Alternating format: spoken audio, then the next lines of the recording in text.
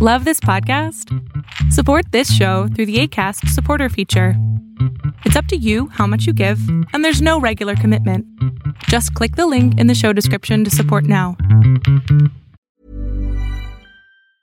Hiring for your small business? If you're not looking for professionals on LinkedIn, you're looking in the wrong place. That's like looking for your car keys in a fish tank. LinkedIn helps you hire professionals you can't find anywhere else, even those who aren't actively searching for a new job but might be open to the perfect role. In a given month, over 70% of LinkedIn users don't even visit other leading job sites. So start looking in the right place. With LinkedIn, you can hire professionals like a professional. Post your free job on linkedin.com/spoken today. Ryan Reynolds here from Mint Mobile. With the price of just about everything going up during inflation, we thought we'd bring our prices down. So to help us, we brought in a reverse auctioneer, which is apparently a thing. Mint Mobile Unlimited Premium Wireless. How to get 30, 30, bit to get 30, bit to get 20, 20, 20, bit to get 20, 20, bit to get 15, 15, 15, 15, just $15 a month? Sold! Give it a try at mintmobile.com/switch. $45 up front for 3 months plus taxes and fees. Promo rate for new customers for limited time. Unlimited more than 40 gigabytes per month. Slows full terms at mintmobile.com. Fiction, science fiction, horror, fantasy. If you're looking for plump lips that last, you need to know about Juvederm lip fillers. With Juvederm Volbella XC and Juvederm Ultra XC, your lip look, whether it's subtle or bold, can last up to 1 full year with optimal treatment and no additional maintenance. Find a licensed specialist and see if it's right for you at Juvederm.com today. That's JUVEDERM.com. Add fullness to lips in adults over 21 with Juvederm Volbella XC or Juvederm Ultra XC. Do not use if you have severe allergies or a history of severe allergic reactions, or if you're allergic to lidocaine or the proteins used in Juvederm. Tell your doctor if you have a history of scarring or taking medicines that decrease the body's immune response or that can prolong bleeding. Common side effects include injection site redness, swelling, pain, tenderness, firmness, lumps, bumps, bruising, discoloration, or itching. As with all fillers, there's a rare risk of unintentional injection into a blood vessel, which can cause vision abnormalities, blindness, stroke, temporary scabs, or scarring. For full, important safety information, visit Juvederm.com. I'm Sandra, and I'm just the professional your small business was looking for. But you didn't hire me because you didn't use LinkedIn Jobs. LinkedIn has professionals you can't find anywhere else, including those who aren't actively looking for a new job, but might be open to the perfect role, like me. In a given month, over 70% of LinkedIn users don't visit other leading job sites. So if you're not looking on LinkedIn, you'll miss out on great candidates like Sandra. Start hiring professionals like a professional. Post your free job on linkedin.com/spoken today. When you're ready to pop the question, the last thing you want to do is second-guess the ring. At BlueNile.com, you can design a one-of-a-kind ring with the ease and convenience of shopping online. Choose your diamond and setting. When you find the one, you'll get it delivered right to your door. Go to BlueNile.com and use promo code LISTEN to get $50 off your purchase of $500 or more. That's code LISTEN at BlueNile.com for $50 off your purchase. BlueNile.com, code LISTEN. How would you like to look 5 years younger? In a clinical study, people that had volume added with Juvederm Voluma XC in the cheeks perceived themselves as looking 5 years younger at 6 months after treatment. Look younger, feel like you. Add volume for lift and contour in the cheeks with Juvederm Voluma XC. Reverse signs of aging by adding volume to smooth laugh lines with Juvederm Volure XC. For important safety information and to find a licensed specialist, visit Juvederm.com. That's JUVEDERM.com. Not for people with severe allergic reactions, allergies to lidocaine, or the proteins used in Juvederm. Common side effects include injection site redness, swelling, pain, tenderness, firmness, lumps, bumps, bruising, discoloration, or itching. There's a risk of unintentional injection into a blood vessel, which can cause vision abnormalities, blindness, stroke, temporary scabs, or scarring. Talk to a licensed specialist to find out if it's right for you.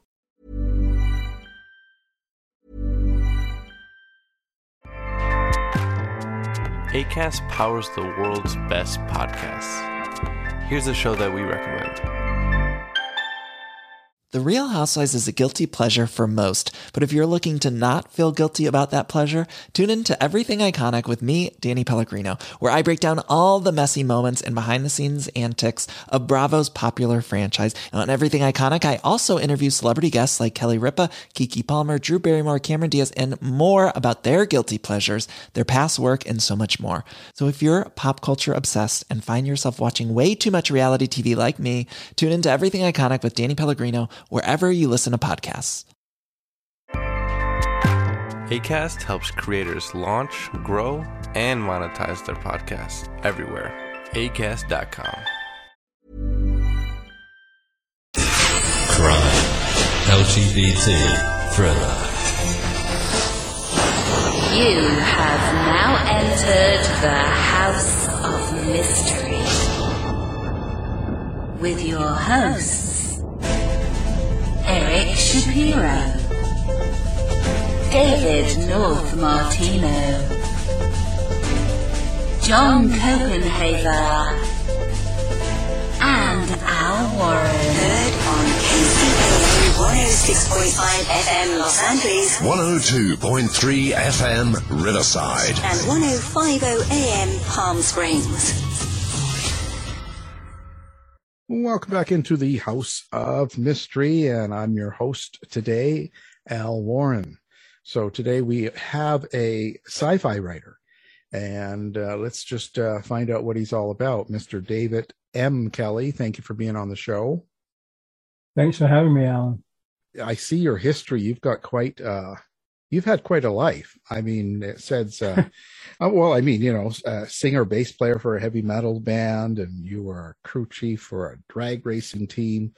Now you're a sci-fi writer, and wow, I'm sure you've never had a boring day in your life. I'd like to say that I haven't, but, you know, I mean, it kind of like, it looks good on paper, but, you know, I mean, the reality is, you know, very different. You know, there's always kind of like days when things aren't going well and you know, you're not too happy with things. But overall, yeah, I mean, I've got quite a bit of varied background.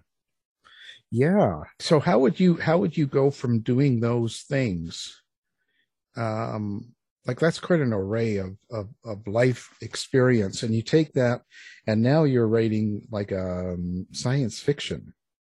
I think it kind of works quite well because having had, you know, these different experiences and met all of these different people and kind of, you know, interacted with different people in many different ways, I think that helps kind of inform, you know, things like building characters and you know, kind of like how they're going to react to certain circumstances.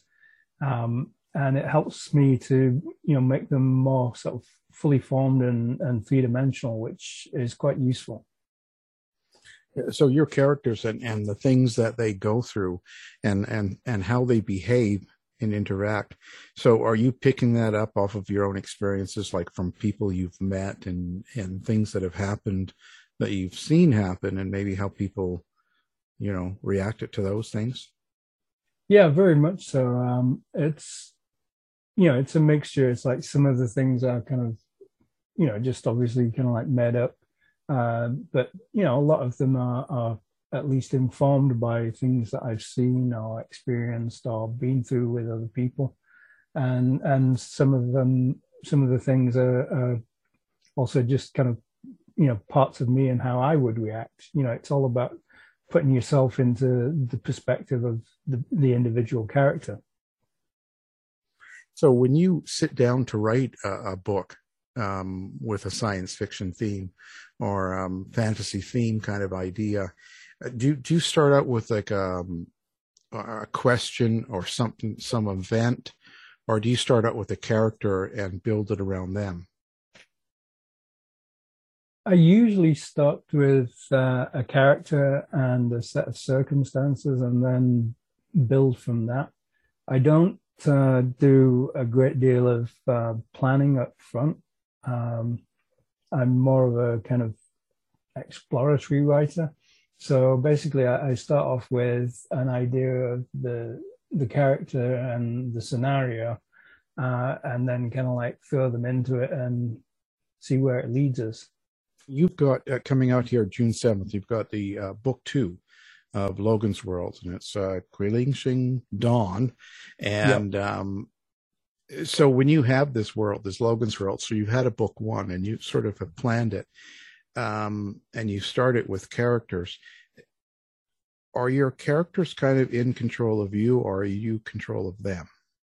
It's a little bit of both, but the characters do have a tendency to dominate at key moments.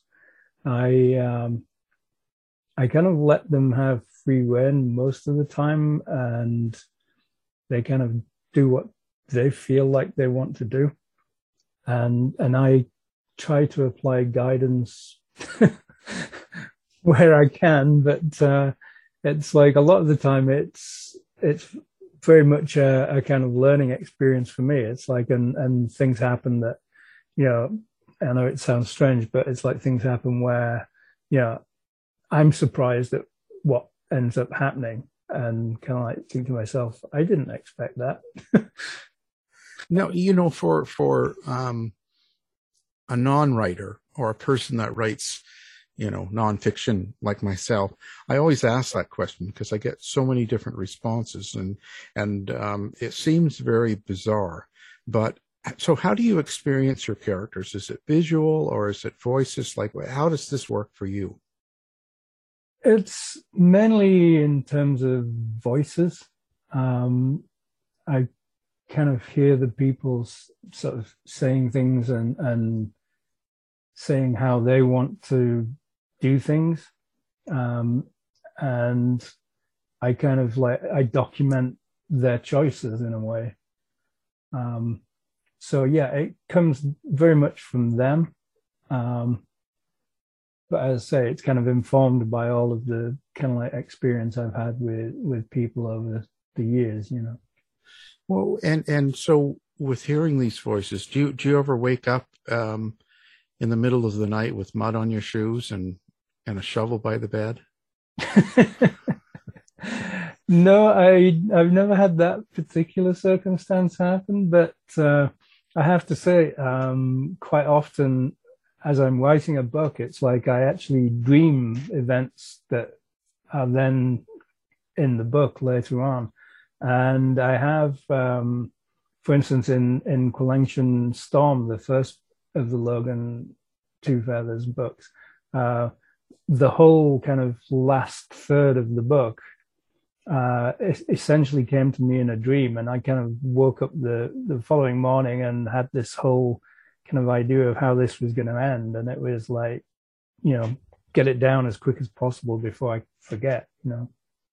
Yeah, that's really it's another one of those that I still can't figure out. So when you first get the idea for the character or the book, or kind of what you're going to do, like for instance, Logan's World, the very first book, when it's first coming to you, do you kind of like have a picture in your mind of what it's going to be and kind of where it's going to happen and how it's going to end type thing, and you kind of know that and then you fill in the details? Or is it totally just day by day and you get the information and write it? In Logan's case, it came about in a slightly different way because the Logan's World series is a spin-off from an earlier series of mine, the Joe Ballon series. And Logan was originally a friend of the main character in that series. And then there was, in one of the later books in the series, he was very much a key person in this kind of rather big development in the book. And after that happened, I kind of realized that I needed to kind of tell his story.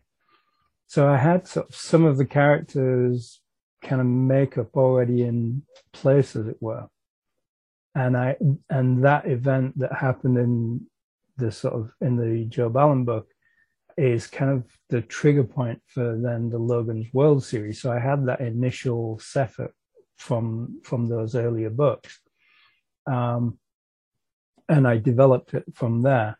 But usually when I'm kind of starting completely from scratch, what I will do is I will kind of develop the kind of key characters that I want. I'll kind of like make an outline of them. And I'll kind of like very, very sketchily mark out the sort of the setting and the scenario and the sort of major kind of ideas that I want to include in the book, and then go from there. But it's like they say about battle plans, it never survives contact with the enemy, so that they always change. Yeah it's never what you start out to be. But no. Now you have not been, if I'm correct, a writer your whole life. This hasn't been something you've been writing these books since you were 6 type thing and doing this. So it kind of came along after other things.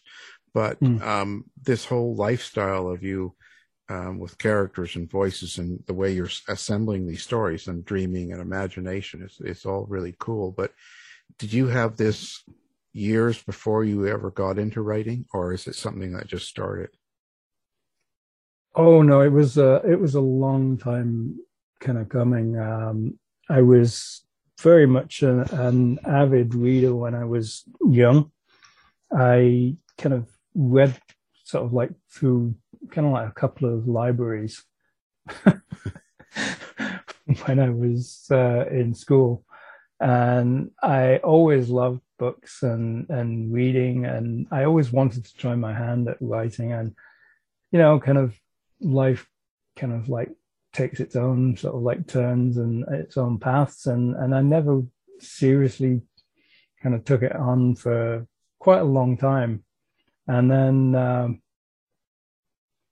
many years ago, when I lived in England, I took on a job and I had an extremely long commute by train, which was like an hour a day each way. And I wanted something to do on the train. And I sure wasn't going to work during those 2 hours because I wouldn't get paid for it. So I thought I'll do something for myself. And my thoughts turned back to kind of like this idea of writing, which I'd always wanted to try my hand at. And so that's when I started writing, and I ended up writing my first novel, which is not published and hopefully never will be. But that was kind of like the thing that really got me hooked, and I've been writing ever since. Although it did take me a long time after that point to get to the stage where I felt that what I was writing was actually publishable. Yeah, it can be a long process. It's different writing for yourself compared to putting it out where everybody can read it, and especially in today's world where so many people have almost instant access to you, so you can get a lot of comments and a lot of people saying things about your writing that never used to be. So it's a different time. It takes a little bit of courage now to put out a book. Yeah, it does. It's, I mean, when you write a book, I mean, there's always a part of you, within that book.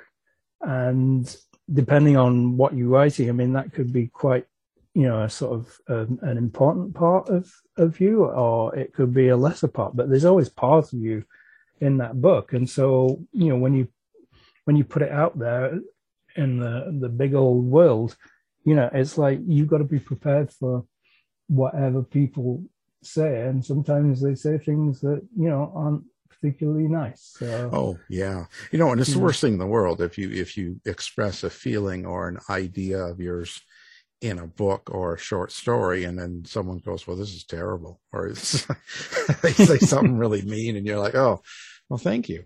It's kind of it can be devastating at times. You have to build quite an armory, a second skin to kind of, get through that, because it can really affect people.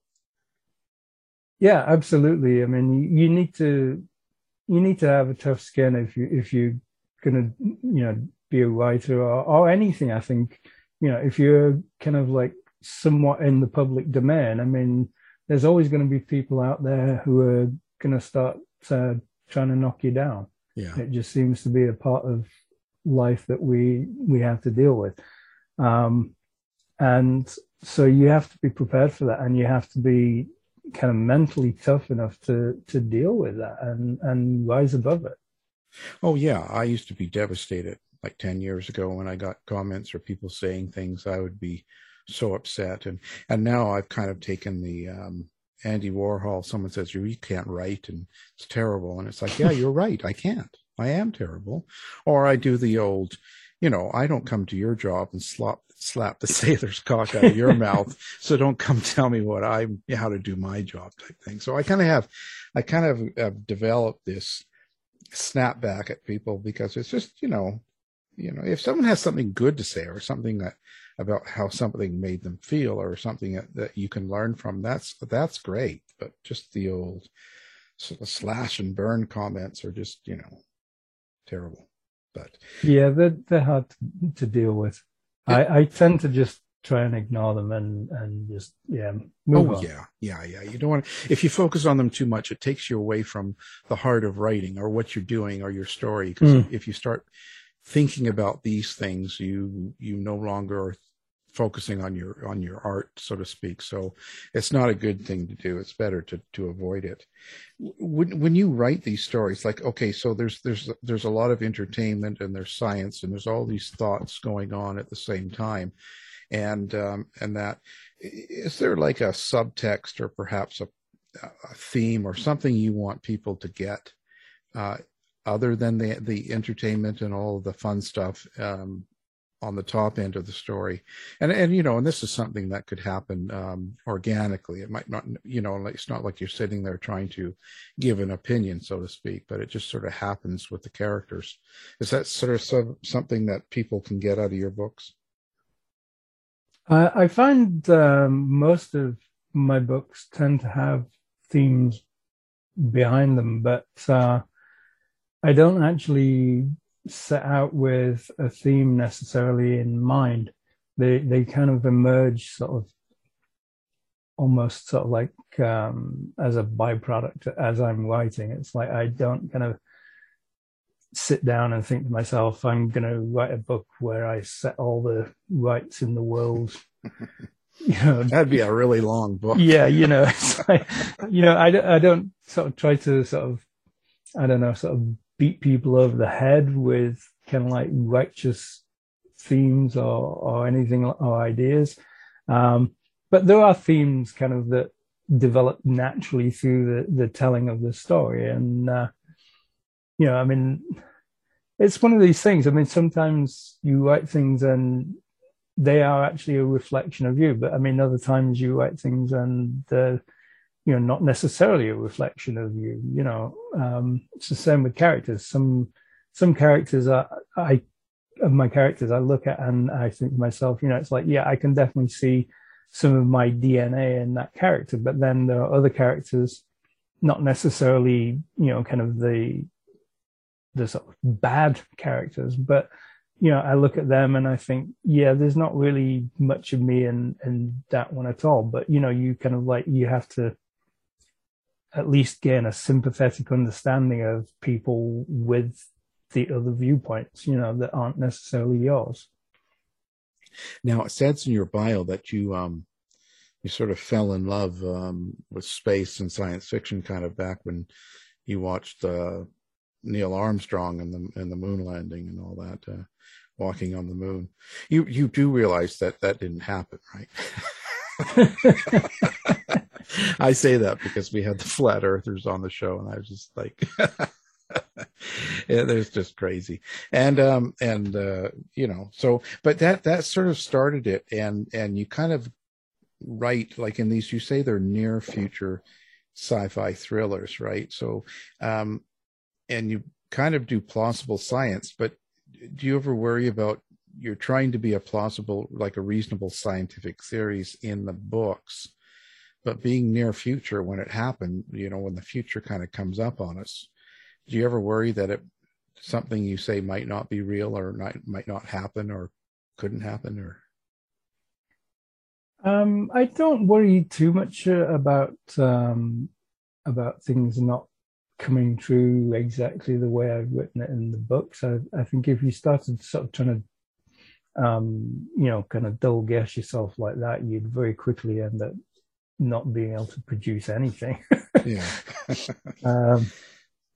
I chose deliberately to kind of like keep at least the initial books fairly kind of like close in the relatively near future, because I wanted to write about stories and people that, were very easily relatable to people now, and not kind of so far in the future that, their societies and things that were happening were almost unrecognizable.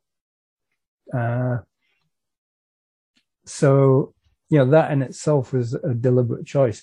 What I actually am finding kind of a little bit more scary and a little bit more worrying is the number of things that I've kind of put into my books in the near future that sadly seem to be coming true even quicker than I had imagined. A lot of the things around sort of like, the environment and what have you, the kind of, we're starting to see them now. And, in my books, it's like, I'm kind of like talking about these things kind of maybe 150 years from now. And it's like, but we're already seeing the kind of the signs now. And that's kind of worrying. Yeah. Yeah. And are you ever going to deal with any sort of pandemic or viruses or, monkeypox or anything strange in your books? Or, is it too close to what has happened that you're going to stay away from it? I think it's a little bit too close. I try to do things that are kind of different and not what people might necessarily expect. And so I think, at least for me at the moment, that's probably a little bit too close. Yeah. But that doesn't mean to say that I wouldn't necessarily write something along those lines, in the future. But for now, I think it's a little bit too close. And quite honestly, I don't know about anybody else, but I'm kind of tired of, monkeypoxes and viruses and well, yeah, it's a bit cumbersome. It is, and it's because it's daily, and it's only been a couple of years, but it seems like 20 years. Yeah, it's been a long time, and here we are, kind of, sort of 2.5 years, kind of like later, and we're only really starting to see the first signs of things, shifting somewhat back to normal, and that's a long time. Yeah, yeah. It certainly seems like forever, but I also see, okay, this is my kind of story too, cynical humor and that sort of thing, because that's who I am. And I've been called a lot of things because I am so cynical. And I like satire. I like that sort of thing. But like myself, I get quite often called colorful and different things. But do you worry, or not worry, but you have to be careful because there has to be a timing, like humor and cynicism and satire and all that. It's got to be in the right place at the right time, or it can really fall flat, right? It can not work, or you could trigger someone, so to speak, as they say. Do you have to actually be conscious and really think about your kind of humor that you put in the book? As I'm writing, I tend to be pretty much open to anything. And I will, like, at least in my first draft, I will kind of throw in sometimes some of the worst and sort of darkest kind of jokes you can imagine. Yeah. But then as I revise, it's like I'll kind of like look at some of them and I'll think to myself, yeah, okay, that's maybe a little bit too close to the knuckle. That's maybe not quite where we want to take this at this point. And I also am very fortunate in that my wife reads my books, and she's kind of like one of my editors, and she has a very good sort of like sense of, kind of like whether something's worth including or not. And so between us, we usually kind of like manage to find a fairly good balance. There are things, sometimes she'll just tell me outright, yeah, you can't include that. Yeah. and I'll kind of like, well, and she's usually right. Yeah, well, and the thing is, because it's a pretty sensitive world right now. People are very conscious, and everyone's kind of over cautious sometimes. I think people are scared to a certain extent to sort of just say things kind of how they are without, thinking they're going to upset someone or hurt someone or offend someone. And it's not right to be mean and hurt someone and all that. But sometimes we've got to have some adult humor and stuff, right? I think, personally. Yeah, I would agree. And I also agree. I think that we've kind of like tipped a little bit too far into the kind of, sort of, we can't upset people. We can't say this because somebody might get triggered or, so on. I mean, a lot of books nowadays, they've started including trigger warnings in the description. It's like, caution, this book contains things that, such as whatever, I don't know exactly. And I just refuse point blank to do that because, it's like, I mean, I assume, I'm writing for adults. And so I assume that you can kind of like understand the difference between, kind of fiction and reality. And this is a piece of fiction, no people were harmed in the making of this book. But they will be now, but, on the trigger, it's funny because, true crime, a lot of what I write sells like crazy and people are really into it. All the true crime shows and murder and all this stuff. And I'm thinking, and yeah, they're sensitive. Yeah.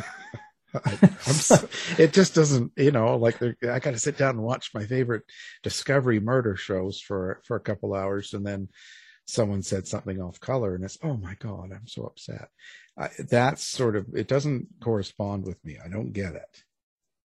But hey, nobody cares about me. So yeah, it's true. I mean, I just happened to notice a post on social media last week by one of my longtime fans, and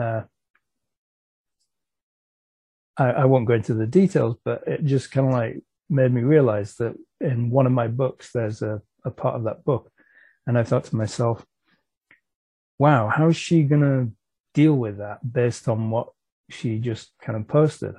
And so I contacted her privately and just, very gently sort of warned her. I didn't tell her the nature of what it was that, I thought might upset her, but I just kind of like thought, well, I better do just in case. And it was kind of interesting because, her response was like, I'm an adult. It's like, I know the difference. It's like, it's a book. I'm not, that's not going to kind of like hurt me. It's a book. It's not reality. Yeah. Well, and that's kind of what I mean. It's kind of a little bit, you have to be cautious because you don't really know what to expect. Yeah. And it is a valid concern. I mean, like you say, I mean, you don't set out to deliberately hurt people with these things. But at the same time, I mean, you can't just sort of like, live in this kind of happy, sort of peppy, sort of Sesame Street world forever, No, it's not going to, you're not going to survive. There's a real world out there. So, but, so when you say that you're not really outlining stuff and like this is book 2, do you know how many books in a series you're going to do or how many parts to the series you're going to complete? Because it seems kind of random in a way. Absolutely no idea. Okay.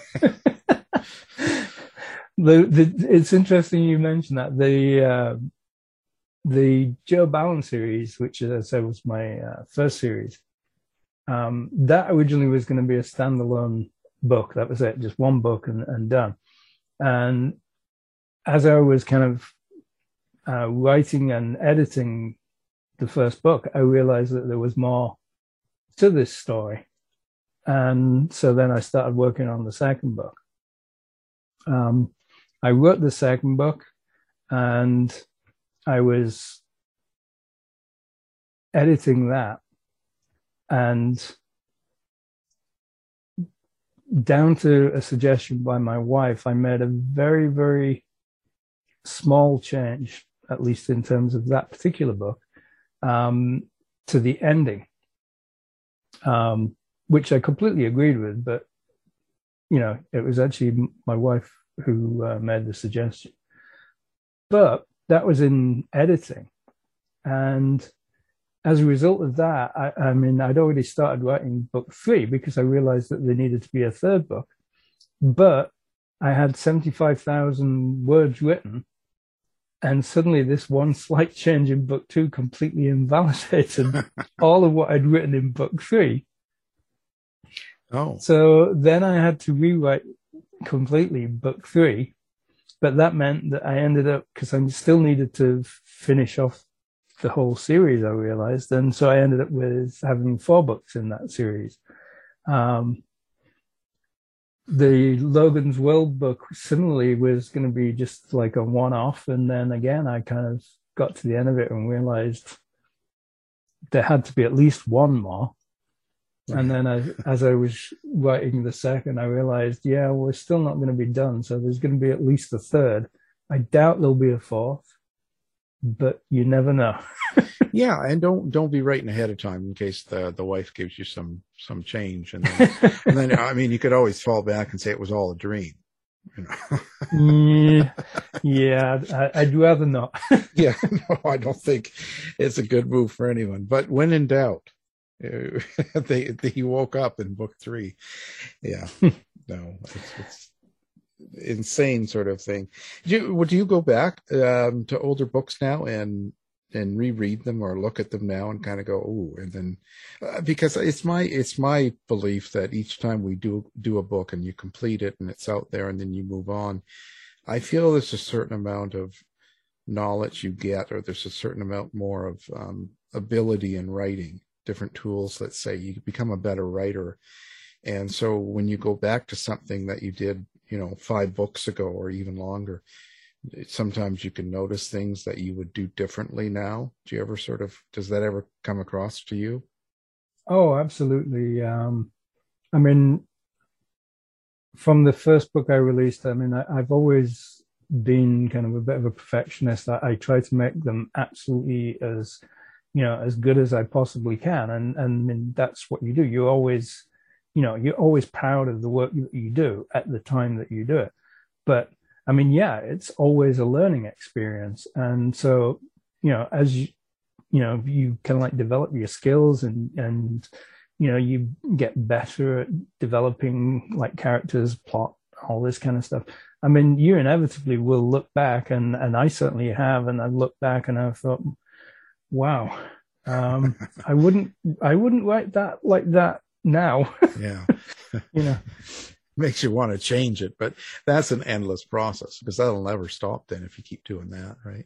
Yeah, I mean, that's the thing. You have to accept that was kind of like, the best that you were able to do at the time, and you have to move on, because otherwise, you would get nowhere. You'd just constantly be revising.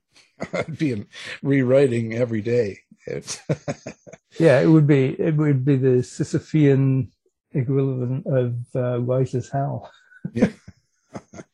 Well, so someone that had never heard of you before, hard to believe, but if there's someone out there in this world that doesn't doesn't know David M. Kelley, besides the new book that you're focusing on to sell, what one book would you say you got to read this book in order to know who David M. Kelley is as a writer? That's always a tough question. It's kind of like, who's your favorite child? It depends on what they're doing that day, right? Yeah. Probably I would say that the Joe Ballon series is kind of more me in terms of the character and the character's humor and so on. So probably I would say the Joe Ballon series. But it's a tough old question, Yeah, for sure. I like putting people on the spot with that. Because, well, because it is a tough one, but it's kind of gives makes you kind of answer something, So now your main character here, like Logan Two Feathers, I believe. So Yes. Who is Logan Two Feathers? Like what kind of a character is this person? Logan is a space engineer. Who, as I say, I originally developed the character in the Joe Ballon series. And I was looking for a character who would be a kind of a space construction engineer. And I was thinking about, who would kind of take on such a job. And I happened across a couple of articles talking about the American natives, the Native Americans, who basically had built all of the skyscrapers in New York. And kind of like they did these jobs and like they showed kind of no fear of heights and what have you. And I just thought to myself, wow, that's the kind of person I could imagine kind of like who'd be quite happy to go and start, building things in space. And so that's kind of like how that character first came about. And then, as I said, through those books, he kind of developed more and more and became more and more solid. And so basically he's an engineer. He's very down to earth. He's a very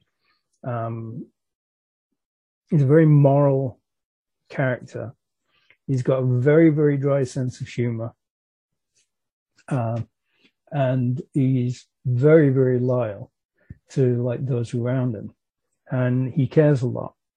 But he finds himself in this world where he's dealing with both bigotry from people who supposedly are his allies, but then he's also facing the fact that this planet that he found and helped to settle has been basically invaded by enemy soldiers.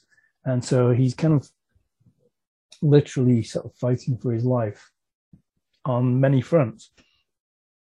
And so the whole story is quite a long kind of tale of heroism and a personal journey for the character. And of course, a lot of you will be in that character. As most writers, they do put themselves into it. Do you draw from somewhere else as well to fill a character? As in, like, do you take other people or other people you watch? You're hanging out in the coffee shop or the bar, and you're kind of looking at people and getting ideas, or is this totally imagination? It's kind of a mix of all of those, really. I mean, a lot of the kind of like the ideas and the personality of Logan certainly is reflective of, certain aspects of my personality. Some of his personality is definitely kind of like derived from people I've met and people I know. And some of it is just kind of, sheer imagination in terms of like, putting myself into that character's shoes and saying, well, if I was in those shoes, how would I react? How would I feel to these circumstances? And so it is very much, kind of an amalgamation of all of these different things. Do you ever take people or use people that are completely nasty, awful people that you've had run in your life, or people you don't like, and then you put them in the book and they get killed or tortured or something? I've never deliberately put. Oh, come on, give us the names. Tell us the truth. I've never deliberately put a person in my book for the pure reason of being able to torture them. Well, it's time you start. But there are kind of, characters in my books who are, kind of like, shall we say, not very nice people. And, certainly, some of their character and personality is based on people that I've known that, I've not liked. Yeah. So, it all informs, the kind of choice, Do you actually try to act out or scene out some of the different things that are happening in the book? Do you kind of work it out in your brain, or maybe you dress up like someone and you do that sort of thing, or do you do any of that? Or, I have to, because I get people that say they do. Some of them dress up, they've got dresses on, they've got all sorts of stuff on. I think it's great, but how do you act out scenes, or do you? I don't do any kind of dress up. I have to say. Yeah. Basically, for me, it's really kind of like all in my imagination. It's like I think I'm a reasonably fairly empathic kind of person, and so I sort of spend time sort of thinking myself, as I said earlier, it's like I try to put myself in that person's shoes and that circumstance, and think to myself, well, how would I react? How would I feel? What would I go through if I was in that circumstance? And how would I react? What would I do? And I mean, there's also, as I said, I also draw on things that I've seen and things that I've been aware of from other people that I know, or like you said, sometimes just, people that you might see in the street or in a coffee shop or something. Right. They all kind of like help to inform the choices of how you make a character, Yeah. Oh, yeah. whole. Yeah. In these last 5 years or so, there's been a lot of great characters to copy, that you can get away with almost anything now, because previously people would have said, well, that's unbelievable. But the way some people act, you might not. You could get away with more. Do you have a process in writing, like in a particular, and I mean this in setting, like do you have to be in a certain setting or placing, or have certain things around you, music, no music, and do you have to be in the right mood? And that's important because, can you just rope off time and say, well, there's nobody home 10 to 2, so I'm going to write and sit down and write? Is that all? How does that work for you? I'm lucky in that I write full time, which I'm very glad about, because when I was working and trying to write, I didn't progress very quickly. Yeah. But I'm lucky enough to write kind of full time, and so it literally is my job. I get up, I kind of like have breakfast and what have you, and then I'm basically writing. It's like, but the thing is, writing it's not just putting words on paper. Writing is a lot of different things. There's research, there's promotion, media, there's editing, advertising, all of these things. So it's not necessarily strictly just putting words down on a page.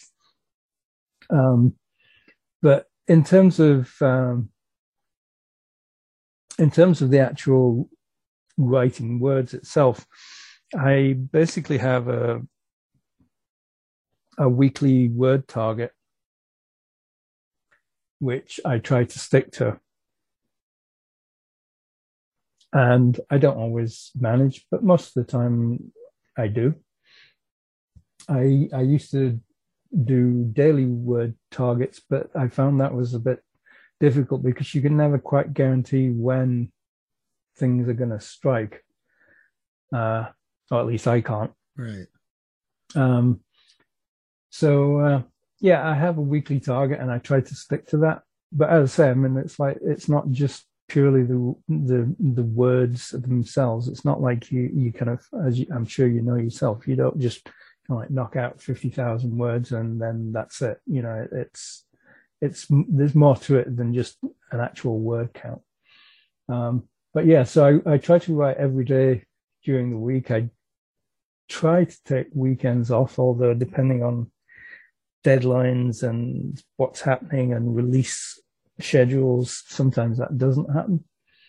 But that's what I try to do. And usually I'm kind of like writing at least sort of 2-3 hours a day. What about mood?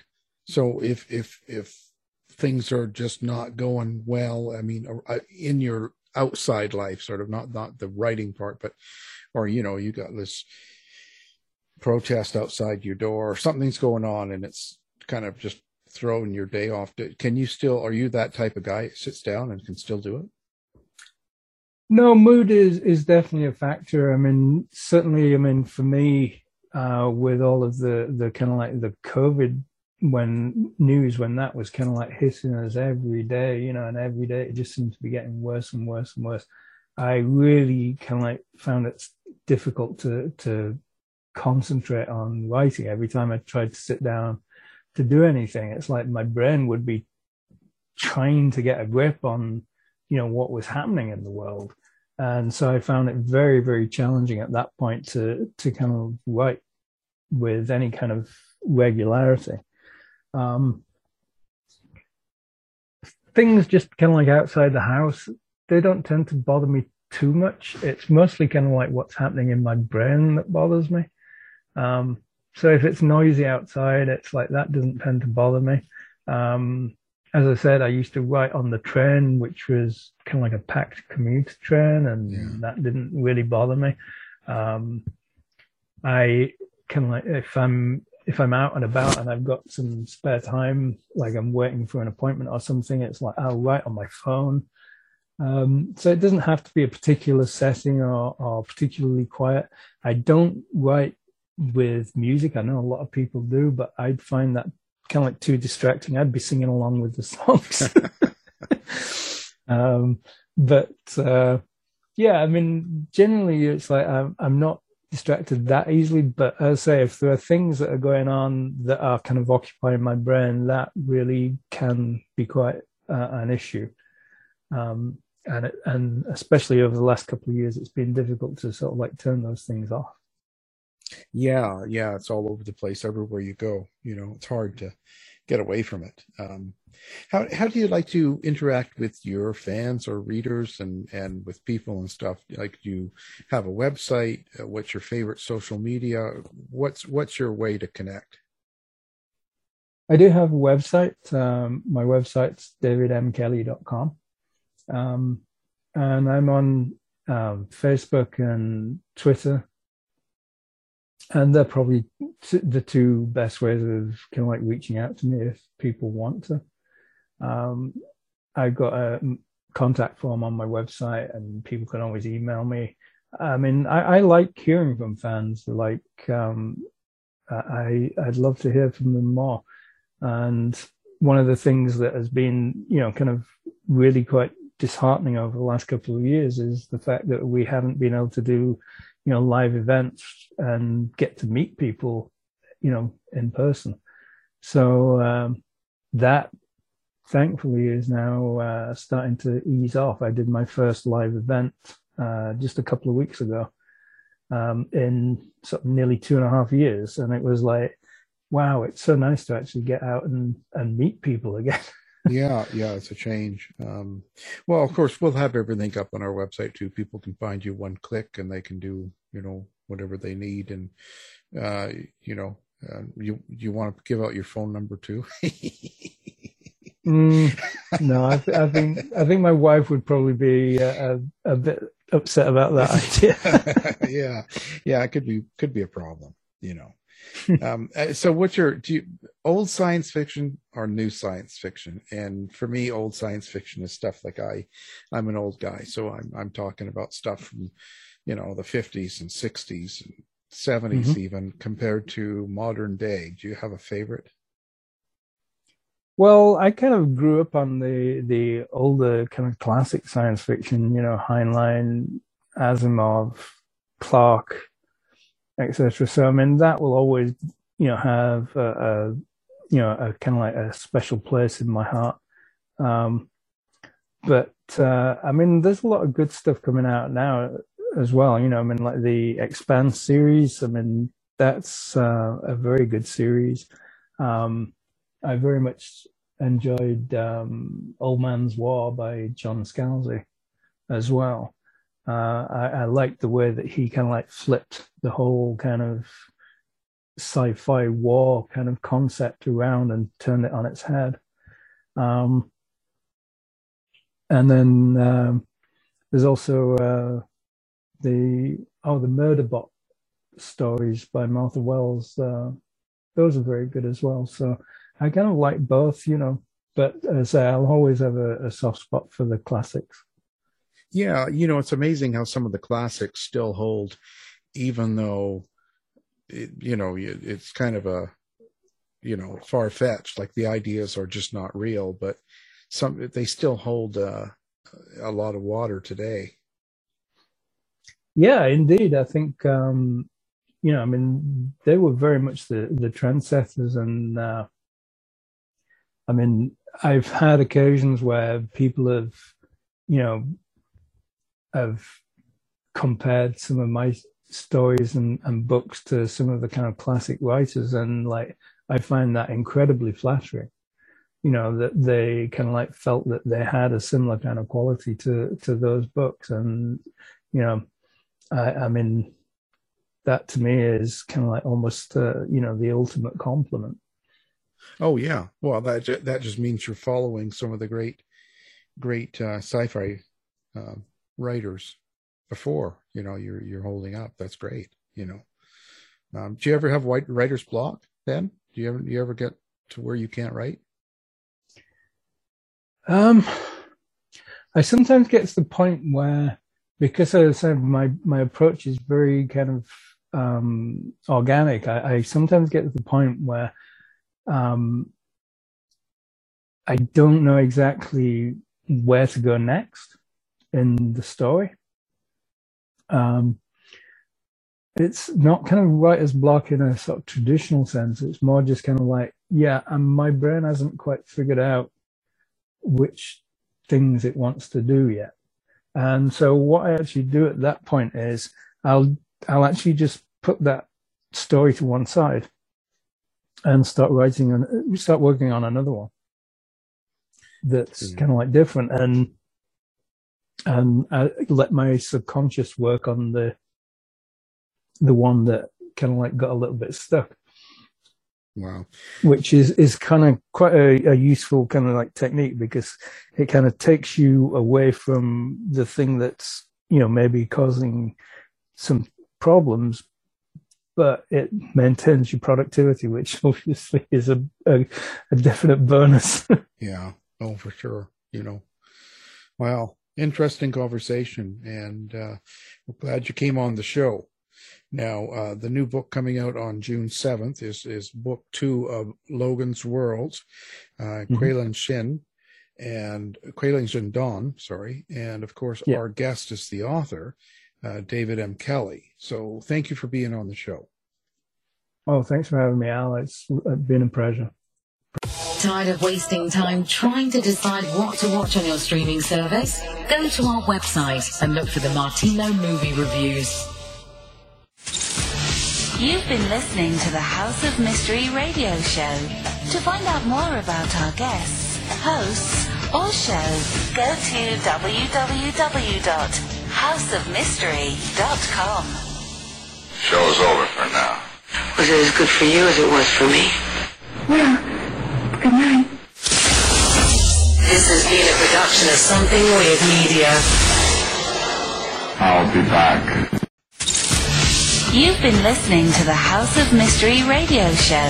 To find out more about our guests, hosts, or show, go to www.houseofmystery.com. Show's over for now. Was it as good for you as it was for me? Well, good night. This has been a production of Something Weird Media. I'll be back.